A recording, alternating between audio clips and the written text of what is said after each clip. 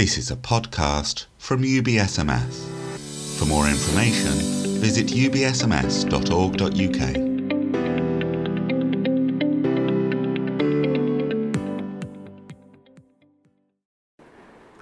So Paul is giving his final greetings and final instructions.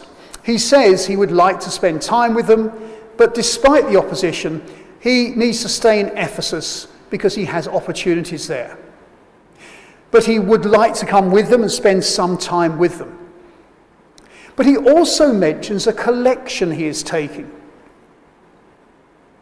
Now, I want you to imagine for a moment a largely black parish that spent all its money giving to the poor, and then found out a few years later they couldn't pay the bills and they were in dire need. And then the bishop writes round asking the surrounding churches to have a collection for them. Can you imagine for a moment? What would you say? What do you think others might say? There's a temptation, isn't there? It was all their own fault. Or they should have been more careful.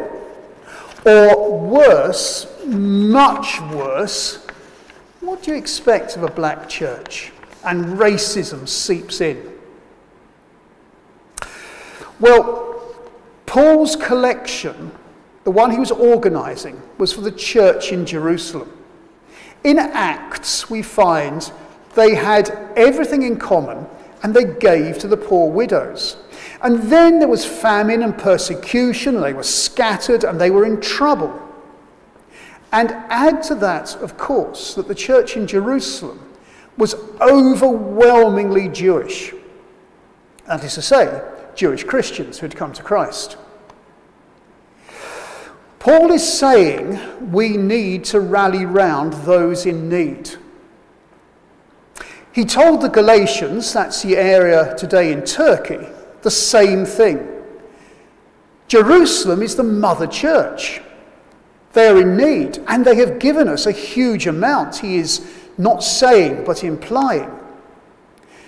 We need to have generous hearts and not be judgmental in that way. We need to take the advice of our leaders when they say, this is a priority right now, this is important. Paul does not just say also, let's have a whip round. Gosh, there's a problem over here. No, he says, plan ahead.